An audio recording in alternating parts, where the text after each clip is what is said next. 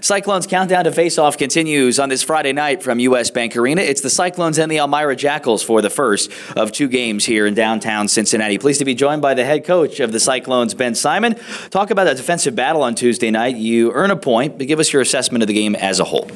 Well, I thought we got off to a good start. Had a very good first period, but we gave up a lot of chances in second and third. I thought we sat back a little bit and kind of got too pretty. We have to get more shots established, and we can't really sit back. We just have to play. When you play safe, things end up going the other way. A young guy named Joe Howe, pretty much an unknown in the ECHL, came in to play his first game after 4 years at Colorado College, a few games under his belt in the CHL, and he did a very, very nice job. Seemed to really gain confidence as the game went along. Yeah, Joey stepped in, was really thrown right into the mix of things there, but he did great. And just getting a little bit acclimated to the city here, the new team and everything, he's settled in well. And I think going forward, and every day he's getting better and more comfortable, which for a goalie is great. And the other thing that I got the sense talking to him on camera just a couple of days ago, right after the game, was he felt like the game was on his shoulders. He's got that goaltender mentality where he wants to be the guy to win a game for this team, and he felt like he'd let the team down. Whereas you talk to the other guys, it seems like the opposite is the case.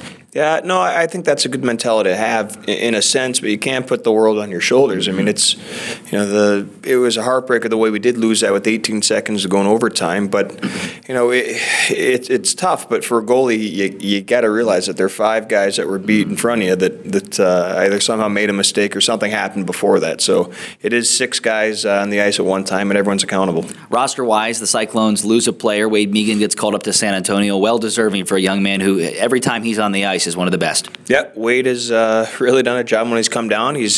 Hasn't hung his head down. He's really just kind of come back every time with a great attitude and great work ethic, and he's competed every game. So, he's very deserving of that call-up. Josh Burkholz left the game on Tuesday. What can you tell us, if anything, about him and how your roster sits going into tonight?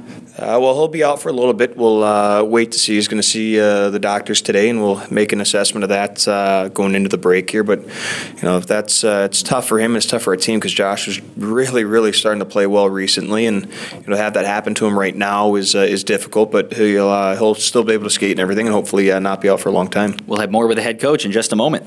Elmira is short as well, coming in with just 9 forwards. With that mentality in mind, what kind of things can you do to kind of make their life even more difficult with their short roster? Well, I think it's just play physical tonight. I think the last few games we've been a little bit more physical. I think having Tony Turgeon in our lineup has helped in that regard. But we're playing this team 6 periods in a row, and I think our mindset is to win every period, 1 period at a time, and take it from there. Speaking of Turgeon, what have you seen out of him over the last few games? Obviously, he's just really starting his season, really. Do you see him progressing in the areas you want him to? Yeah, I mean, he's doing his job. He's being physical, he's being intimidating, and he's also been able to help out offensively because with the type of game he brings, he creates space for his line mates. So we've worked him into a little bit on the power play. He's got a lot of 5-on-5 ice, and he's really progressing nicely. It's the second time this season you're going to meet the Elmira Jackals out of 7 after one meeting under your belt. What can you tell us about them?